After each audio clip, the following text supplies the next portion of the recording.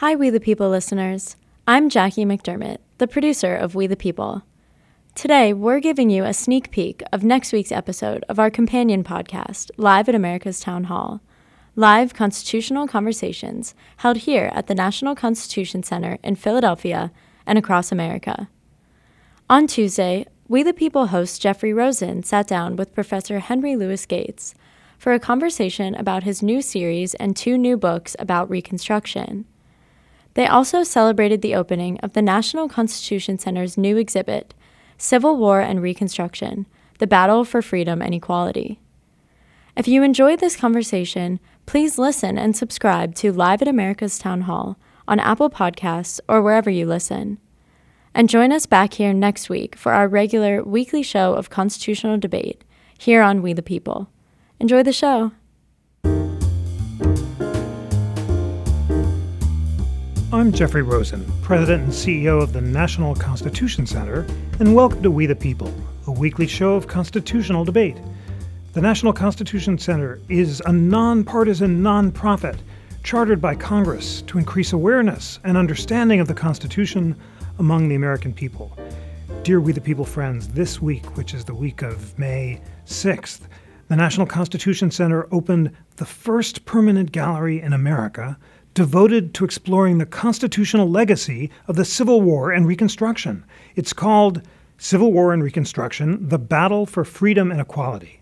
And it tells the story of how the equality promised in Jefferson's Declaration of Independence was thwarted in the original Constitution, resurrected by Lincoln and Frederick Douglass at Gettysburg, and finally enshrined in the post-Civil War amendments to the Constitution, the 13th, 14th, and 15th Amendments. It is a thrilling experience.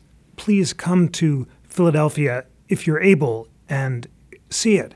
It includes the flag that flew over Independence Hall in 1861 when Lincoln gave his famous speech saying he'd rather be assassinated on this spot than abandon the principles of the Declaration. It includes Dred Scott's Freedom Petition, Frederick Douglass's Inkwell, John Brown's Pike, as well as interactives that allow you to explore the evolving texts of the 13th, 14th, and 15th Amendments. So you see that the original 13th Amendment contained an equal protection clause. The original 14th Amendment, in an early draft, would have protected political rights, and an early draft of the 15th Amendment would have forbade discrimination on the basis of education or property. It's such an exciting learning experience, and I can't wait to share it with you if you're able to come to Philadelphia. On Tuesday, May 7th, I sat down with Professor Henry Louis Gates for a conversation about Reconstruction and its evisceration in the period that Professor Gates calls redemption. Professor Gates is the host of the phenomenal new PBS series Reconstruction America After the Civil War. He's the author of the phenomenal new book Stony the Road, Reconstruction, White Supremacy, and the Rise of Jim Crow. And our conversation was so electric that I wanted to share it with you this week to inspire you to learn even more about Reconstruction. Please enjoy Henry Louis Gates on Reconstruction and Redemption. Ladies and gentlemen, welcome upstairs at the National Constitution Center.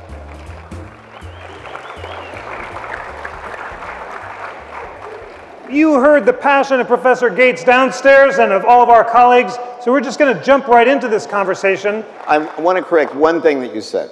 You said that every school child in Philadelphia should see this exhibition. Every school child in America should see this exhibition. You're absolutely right. The most amazing exhibition about Reconstruction that I've ever seen. I learned things on our tour that I had never seen the different drafts of the 3 Reconstruction Amendments. So thank you, and thanks to members of the board and all the people who support this marvelous center for making this education possible, because we never really have dealt with the issues raised by Reconstruction. Thank you so much for that. I learned so much from that interactive too. I'll ask you what you learned, but also what you want Americans to know about those Reconstruction amendments themselves, the 13th, 14th, and 15th Amendments. Well, one of the most interesting things, the 13th Amendment, of course, abolished slavery, December 6, 1865. most people know it now because of Ava DuVernay's documentary, who didn't know it before, because we were raised to think the Emancipation Proclamation abolished slavery, and of course it didn't. Historians think maybe 500,000 formerly enslaved people were able to get behind Union lines and therefore gain their freedom before the end of the Civil War. But the institution of slavery was only abolished by the ratification of the 13th Amendment. The 14th, as you said so eloquently, the Equal Protection Clause, and birthright citizenship. You ever wonder where birthright citizenship came from? Charles Sumner and his colleagues were trying to figure out, what is the status of these people who had been property for a quarter of a millennium? A quarter of a millennium. And they came up with birthright citizenship, which was brilliant, actually. And then finally, that's 1868, and then finally, the ratification of the 15th Amendment, which effectively gave black men the right to vote. It said that race could not be used to prevent or prohibit any American from voting. But what's very curious about the 15th Amendment is that black people in the South who had been formerly enslaved and free in the 10 of the 11 Confederate states got the right to vote 3 years before. This is a surprise. It was a surprise to me when I started doing research for what became our series, and it's a surprise, I think, for most of you, that if you were a former slave or had been free in the South, it was one of the 4 Reconstruction amendments that gave black men the right to vote. And that was what we call the first Freedom Summer. The Freedom Summer of 1867, when 80.5% of all eligible black men in 10 of the 11 Confederate states registered to vote. But here's the kicker. You know how we demonize the South as opposed to the North, and we have a fantasy that there was no racism in the North? If you were free, I descend from 3 sets of free Negroes, as we would have said, as they would have called themselves. 2 sets were free by the outbreak of the American Revolution. The 3rd set on my mother's side, the 3rd set on my father's mother's side were free in 1823. They lived 30 miles from where I was born. I have a tremendous amount of stability in my family. It's now in West Virginia, but it was in Virginia at that time. So, and my 4th great grandfather, John Redmond, actually fought in the American Revolution. Because of him, he was a free Negro. Because of him, my brother, Dr. Paul Gates, and I are members of the Sons of the American Revolution. Go figure, you know. Not exactly a predominantly black organization, you know what I'm talking about? So, hold this in mind. West Virginia becomes a state. It joins the Union in the middle of the Civil War. It becomes a state June 20th, 1863. And they had, my free Negro ancestors, had cousins just across the border around Winchester, Virginia. Those cousins who had been enslaved got the right to vote 3 years before my free ancestors got the right to vote, because in the North, black men could only vote in the 5 New England states and in the state of New York if you satisfied a $250 property requirement. Isn't that amazing? That is so shocking, but it is true. And even when West Virginia became a state, they refused to give black men in West Virginia. There ain't that many black people in West Virginia today, so, you know, we're only talking about a handful of people. But they refused to give them the right to vote. So it was those 4 Reconstruction Acts that really laid the groundwork for citizenship and for the right to vote. Now, I first studied Reconstruction. I didn't study it at all in high school in Piedmont, West Virginia, but I studied it at Yale. My sophomore year, I took a 2-semester survey course, Introduction to Afro-American History. Oliver, where are you? We were Afro-Americans at that time. You remember that, right? And Professor William McFeely, who went on to get a Pulitzer Prize for his biography of Ulysses S. Grant, had us read W.E.B. Du Bois's book, Black Reconstruction, published in 1935. And it was radical because it challenged the Dunning School of historians at Columbia University, and they were part and parcel of the mythology of Reconstruction being a dismal failure and an embarrassment to the history of American democracy. And Du Bois took on the Dunning School. And Eric Foner, the chief consultant to our series, it's so ironic that he is our leading Reconstruction historian at Columbia University. It's almost as if, I think he's about to publish his 10th book on Reconstruction on the 13th, 14th, and 15th Amendments, which will be out in September. I think it's a personal mission for him to refute the terribly racist claims made by the Dunning School, his own predecessors in the history department at Columbia, and set the record straight. So McFeely had us read Du Bois's book, Black Reconstruction, and then a book by Rayford Logan. Now, most of you haven't heard of Rayford Logan, but Rayford Logan was the third or the fourth black man to get a PhD in history from Harvard. And at one time, he was engaged to Letitia Gates, who happens to be my great aunt. So I'm very biased about Rayford Logan. But he wrote a book called The Betrayal of the Negro. And it's about the period immediately following Reconstruction. Reconstruction, people argue about it, but generally accepted dates 1865 to 1877. So Du Bois's book ends in 1877. Logan's book begins in 1877, and that is the period of the rollback to Reconstruction. And it takes a while to roll it back because black men had an enormous amount of power. Black people were in the majority, South Carolina, Mississippi, Louisiana, almost in the majority, Florida, Alabama, and Georgia. Florida, Alabama, and Georgia. So there were 16 black men elected to Congress between 1870 and 1877, including 2 United States senators.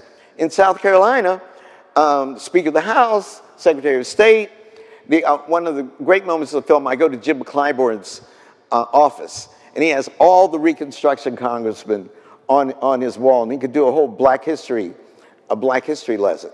But systematically, step by step, the redemptionists, the former Confederates, wrote, the South indeed rose again, and they disenfranchised those black men.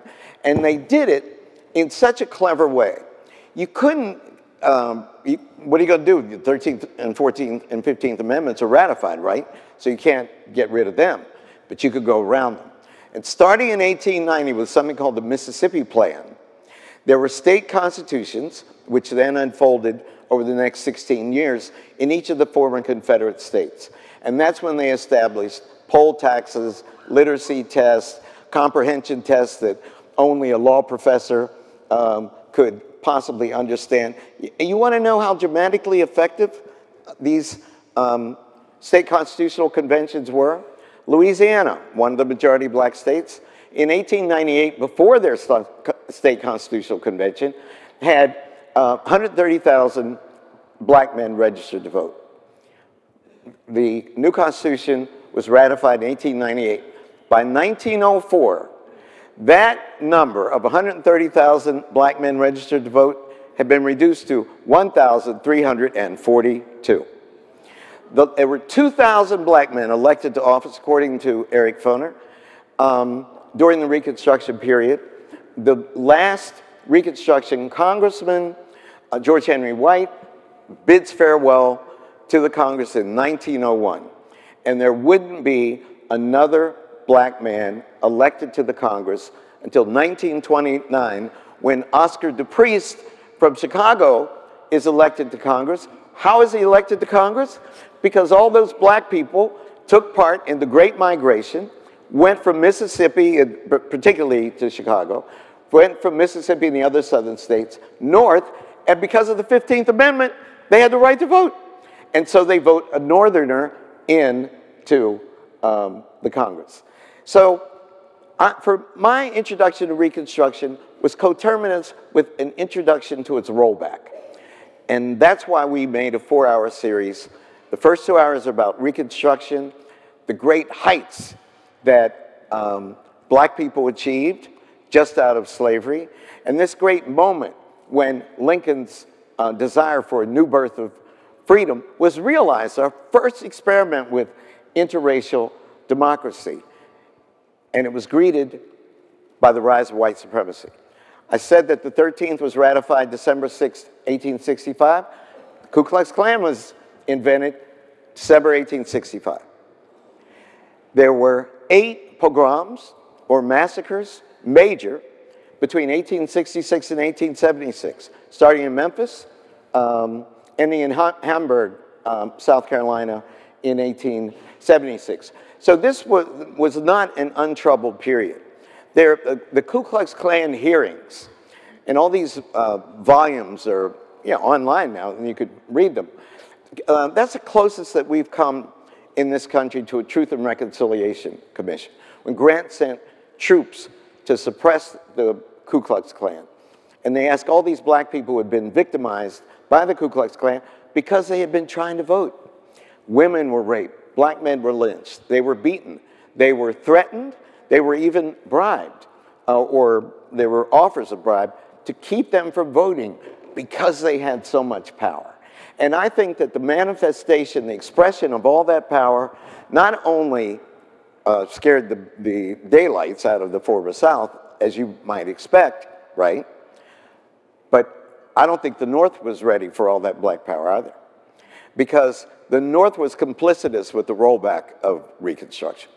Certainly, you could see signs by 1872. 1873 is the first Great Depression in the United States. It's called the Panic now. It's called the Panic of 1873. But until the Great Depression, starting in 1929, it was called the Great Depression. They're looking around saying, do we really need to protect these slaves? Aren't they free? Can't they stand on their own feet? How are you going to enslave people for a quarter of a millennium, 250 years, and expect them to stand on their own feet after a mere 12 years?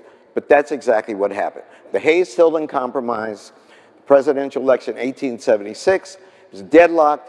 In 1877, the compromise, one of the agreements of the compromise was federal troops would be, the few remaining federal troops protecting black people's right to vote would be withdrawn, and black people would be on their own. And the Supreme Court was complicitous. 1876, the Cruikshank decision, and the death knell. Scholars argue about when Reconstruction was over. Black people basically had a funeral at a big church in Washington, 1883, right after the Supreme Court said that the Civil Rights Act of 1875, which established equality, social equality as it was called then. Black people could ride in streetcars and stay in hotels, et cetera, et cetera, et cetera. Supreme Court said that was unconstitutional. And Frederick Douglass, Blanche K. Bruce, the former United States Senator, John Mercer Langston, Richard T. Greener, the first black graduate of Harvard, all gathered in the church, and the church was packed just like this. And Langston spoke. And they just said, how could the country do this to us? How could they abandon us? How could they throw us to the wolves in the way that they have done? Du Bois said famously, if you want to think about the rise and fall of black freedom, the slave went free, stood a brief moment in the sun, and then moved back towards slavery again. And that is the history of the rise and fall of Reconstruction.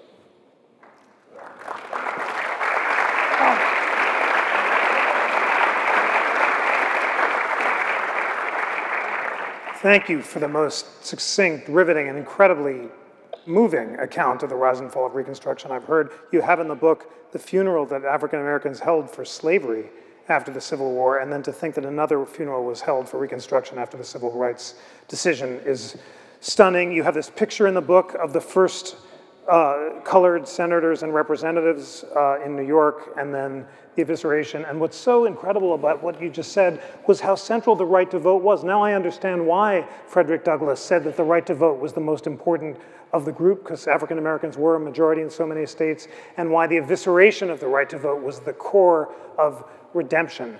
Tell us more about how the racist redemption-based backlash eviscerated the right to vote through Supreme Court decisions, through terrorist violence, and through discriminatory laws like poll taxes and literacy tests. Oh, sure. But could you do me a favor? Could you hold up that the picture's lithograph? amazing. This lithograph is from 1872. I don't know if they could It's a little, see it. in the back, maybe you can't quite But it's see it. famous. It's called Yeah. The First Colored Senator and the U.S. Representatives.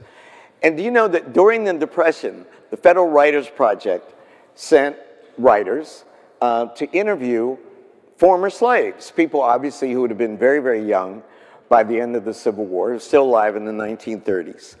And in these very small, often they were former homes occupied by slaves on plantations, right? They found, grease-covered, faded copies of that 1812 lithograph. You know how the way that people, you go to a black home, there's Jesus and Martin Luther King, and now there's Jesus, Martin Luther King, and Barack Obama, They had that lithograph.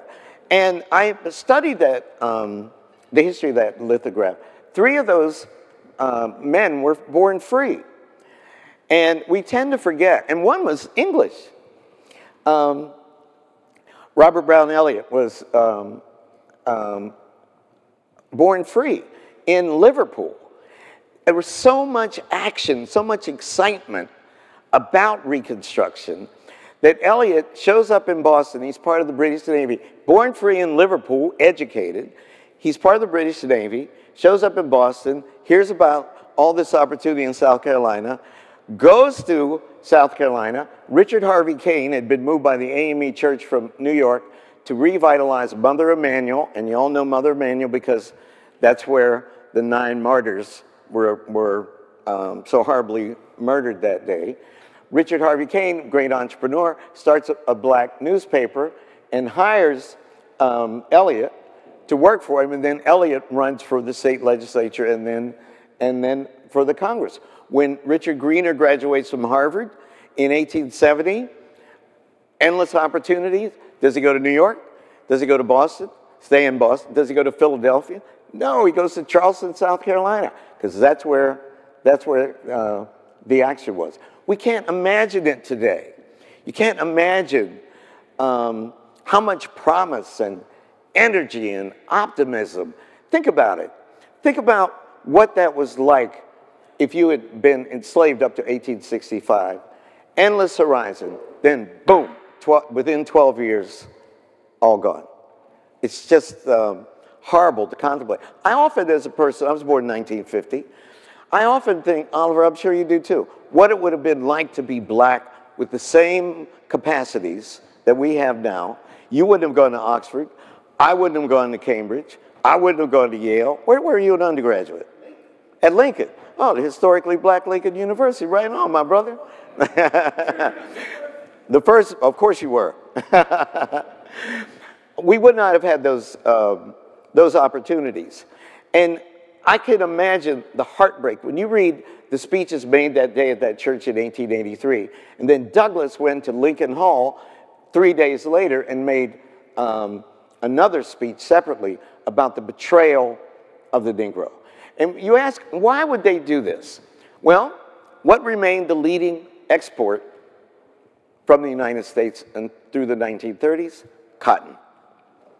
Somebody had to pick that cotton. And you were moving from an economy where the labor was free, ostensibly, right, as performed by slaves, and it needed to be replaced to maximize profits with a form of what? Neo-slavery. So sharecropping, debt peonage, vagrancy laws. If you saw 3 black men, 4 black men on the street, they could be arrested, put on the chain gang. You know all those images of chain gangs? That's where they all come from.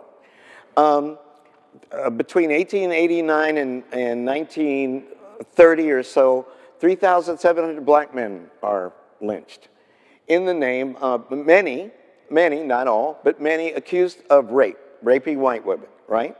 Both Frederick Douglass and Booker T. Washington pointed out that nobody was accused, virtually, was accused of raping a white woman during the Civil War in the South when the masters were away fighting and the male slaves were back on the plantation. Think about that. Isn't that curious?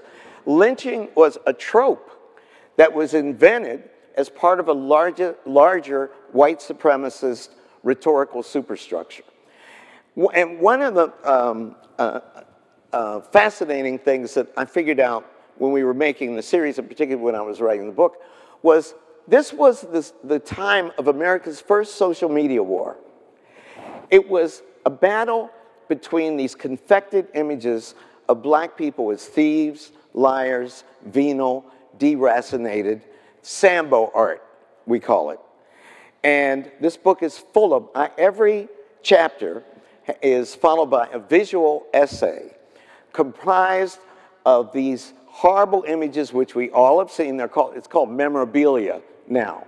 But black skin, thick red lips, white eyes with black pupils, and wild hair. And these were black men stealing chickens, black people eating watermelons, black people, male and female, in every exaggerated, humiliating form through which you can represent a human being.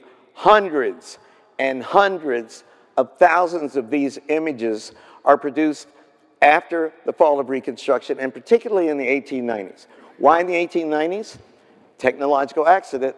Chromolithography is invented earlier in the century, but it becomes cheap in the 1890s, so that you can widely distribute 4-color images in advertisements, trade cards, postcards, posters, on games. So it was possible for a middle-class white family, from the time your alarm clock went off, because these images were everywhere, you'd hit an alarm clock and you'd see Sambo staring at you on the alarm clock. You put your feet down in bedroom slippers and there would be a Sambo or Aunt Jemima figure staring up that had been embroidered into your bedroom slipper. You go to have breakfast and your tea cozy was a Sambo image. Your egg cups had Sambo images on them. You go to work and you come home, what's one of the favorite parlor games? 10 Little Niggers.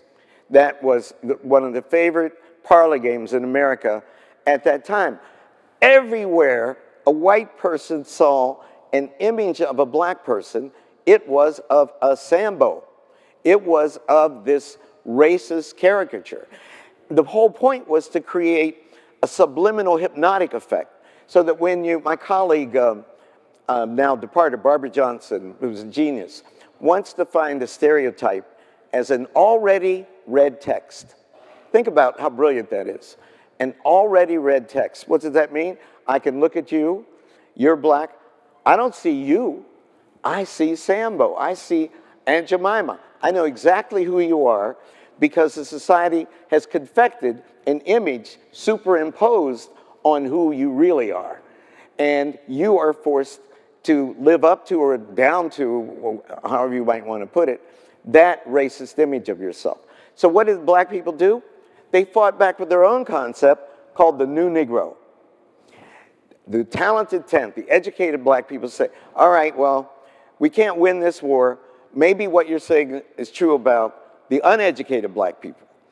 But we are educated, refined. The concept starts in about 1890.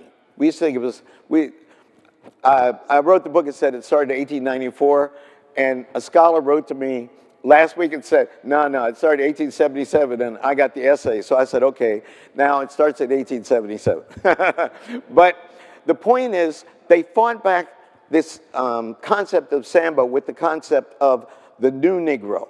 And the New Negro was everything that the so-called Old Negro or Sambo or Uncle Tom wasn't.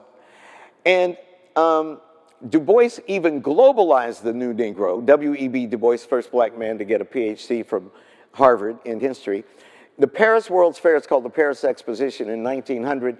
Du Bois curated the Negro exhibit and he took 363 photographs of black people, many of whom were not even visibly black, because he wanted to show the genetic diversity of the African American community, and they're all, of course, upper class black people, because he's trying to defeat this racist image that had been created by the redemptionist movement with the rise of white supremacy.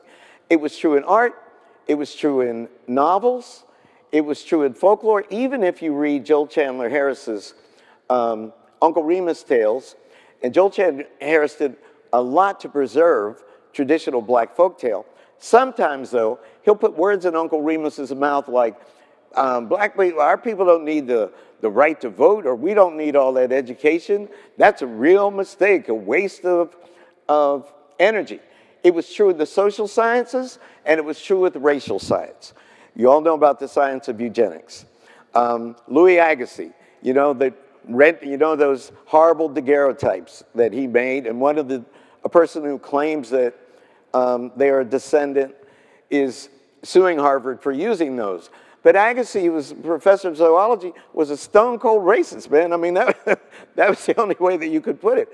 So all these discourses were united: science, social science, art, literature, politics, in order to put that genie back in the lamp, the genie of black freedom, the genie of black masculinity, the genie of the power of the vote. And it was devastatingly effective.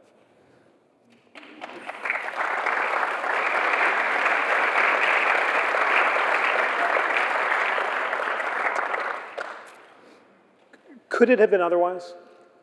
If the courts had ruled differently, if the election had come out the other way, if the Compromise of 1876 hadn't happened, could it have come out otherwise? What were the grounds of hope? And tell us about the title of the book as well, and the song that inspired it. One time I asked, I'm on board the Aspen Institute, and Madeleine Albright and Condi Rice are both on the board. So it was about the time when President Obama was opening up Cuba. That door was open about 5 minutes, and then it was shut again. My wife happens to be Cuban and an historian, a Cuban citizen and an historian, so I'm very partial to Cuba. And now I can go as a family member, so nobody can stop me. I just check the family, and everything's good.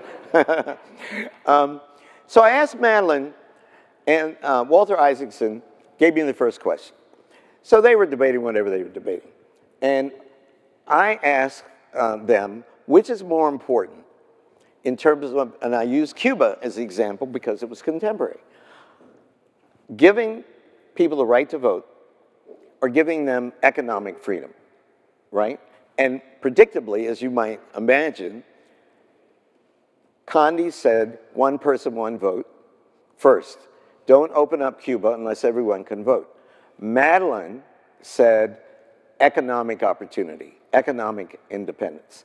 You give them that, the middle class will rise, and sooner or later, they will demand their rights. And of course, we can see this in China now and a couple other places where capitalism is going. I went to China in 1993. There were 1 billion bicycles. I went back 10 years later, and there were 1 billion BMWs, you know. I'm like, whoa. And I couldn't breathe either. It was like being in a time machine going back to London in the Dickens time.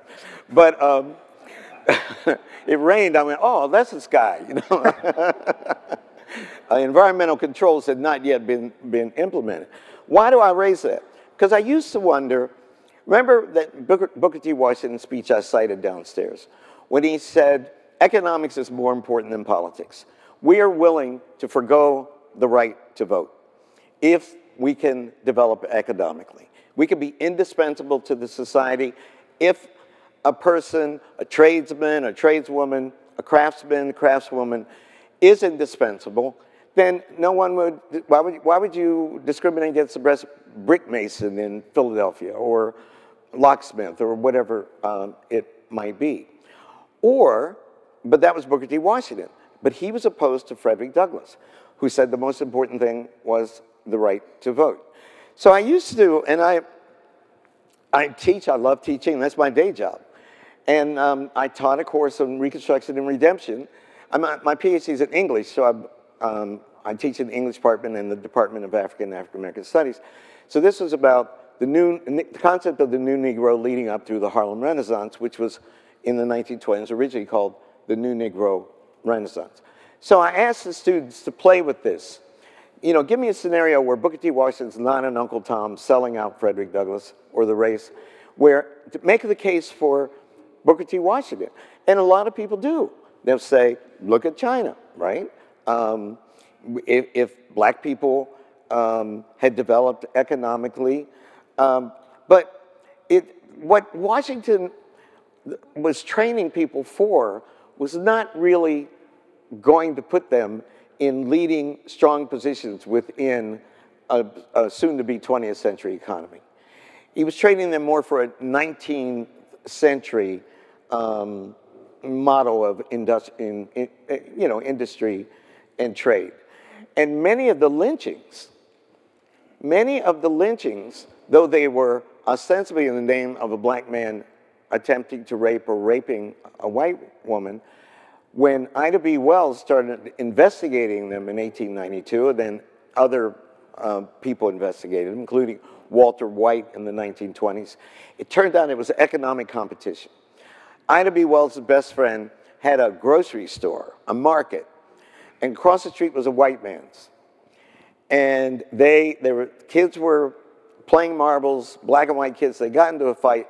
It led to this huge conflagration, and the guy who was jealous of the black man essentially ignited the community in Memphis to lynch the man who, very well-educated man, who had started that store with a couple of his partners.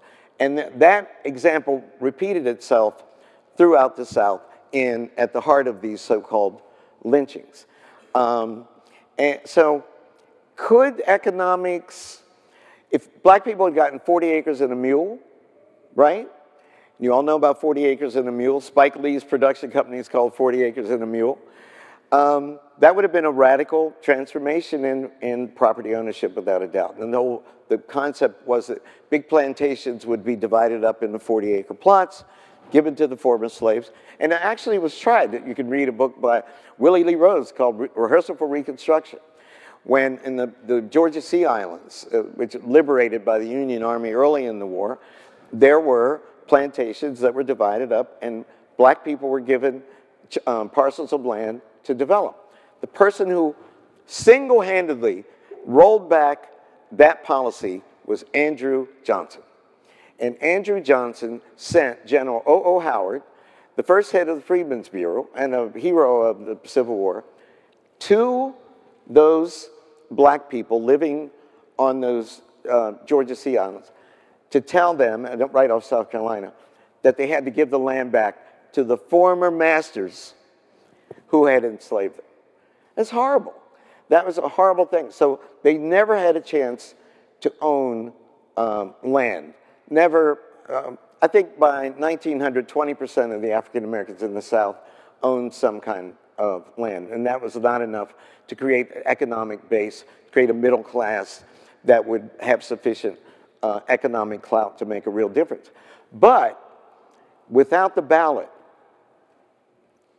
those economic rights could not be protected. So in the debate between Condi and Madlin, in terms of specifically black Americans following the Civil War, the most important thing that could have happened to change the fate of interracial democracy in America was protecting the black man's right to vote. And only men could vote, of course, is why I said black men. And the people who were trying to roll back the Civil War understood that that was the vulnerable point. If we could take away their right to vote by intimidating them, discouraging them, threatening them, killing them, raping them, and then finally after 1890, taking it back through these dubious state conventions, then we can put them back on the plantation. Then we can call them, they were slaves by another name. And that's what they did. And not only that, starting with the United Daughters of the Confederacy in 1894, they even published guides to textbooks guides to textbooks about the Civil War and Reconstruction. Mildred Lewis Rutherford. I taught her, you fact check me, it's either Mildred Lewis Rutherford or Mildred Rutherford Lewis. I always get it mixed up. But I taught my graduate course, her book called The Measuring Rod had 20 principles. And if any book that a librarian was considering purchasing or teacher was considering using in the classroom, if any of those books violated any one of these 20 principles, the order was, don't buy it, don't use it, don't teach it. You know what was in there? The Civil War was fought to free the slaves. Jefferson Davis, any book that said anything bad about Jefferson Davis, you couldn't do it. That the slaves were mistreated, that they hadn't been happy in their condition, you couldn't do it as a book. That was, her common core was the lost cause. And that was the beginning of the lost cause mythology that culminated, well, in physical form with all those Confederate monuments. All those Confederate monuments, I mean, not literally every one, were built in the 1890s in the early years of the 20th century. They were the physical manifestation of redemption, of the rise of white supremacy. And when I heard about the murders at Mother Emanuel Church, at first I thought that anybody who would pray with 9 black people, including the preacher, and I did the last interview with Reverend Clementa Pinckney, as it turns out, that anybody who would pray with the people on Wednesday night at a prayer meeting for an hour and then systematically kill them just had to be purely deranged. That must be an unfortunate, sad act by someone who was suffering from insane mental condition. But he was a white supremacist. He knew what he was doing. He picked that church because it was the heart of the black community in Reconstruction. And he was quoted as saying, they're stealing our women. They're taking up job opportunities. You know, the same kinds of lies and heinous accusations that the Nazis made about Jewish people in the 1930s. That is the logic of white supremacy, or the illogic.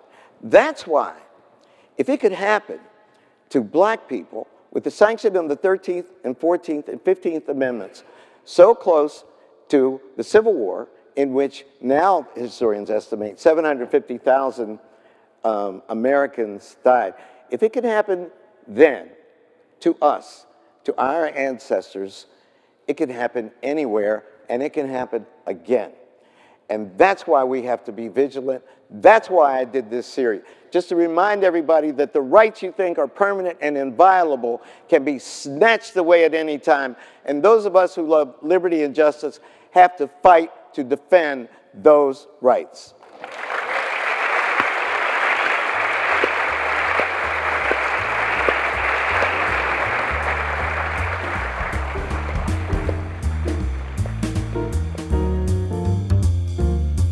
Today's show was engineered by Jackie McDermott and David Stotts, and produced by Jackie McDermott and the Town Hall team of the National Constitution Center. If you enjoyed this conversation, you can hear more like it on our companion podcast, Live at America's Town Hall. That's the audio feed for our live constitutional conversations like the one you just heard, held here at the National Constitution Center in Philadelphia and across America. We hold conversations like this every week, and I would love you to subscribe to Live at America's Town Hall so that you can learn from them as much as all of us do. And always remember, dear friends, that the National Constitution Center is a private nonprofit. Exhibits like the Civil War and Reconstruction exhibit, as well as educational experiences like our Constitutional Ambassadors program to bring tens of thousands of school kids to the center every year to learn from our phenomenal exhibits and experiences, are possible only because of philanthropy, and that means the generosity and dedication of people like you from across the country who are inspired by our nonpartisan mission of constitutional education and debate. It is so inspiring to be able to teach about Reconstruction, and I hope that you are just as motivated as all of us are to try to spread as much light as possible. You can support this crucial mission by becoming a member at constitutioncenter.org/membership, or give a donation of any amount to support our work, including the Constitutional Ambassadors Program, to bring tens of thousands of underserved school kids to the National Constitution Center. And you can do that at constitutioncenter.org/donate. On behalf of the National Constitution Center, I'm Jeffrey Rosen.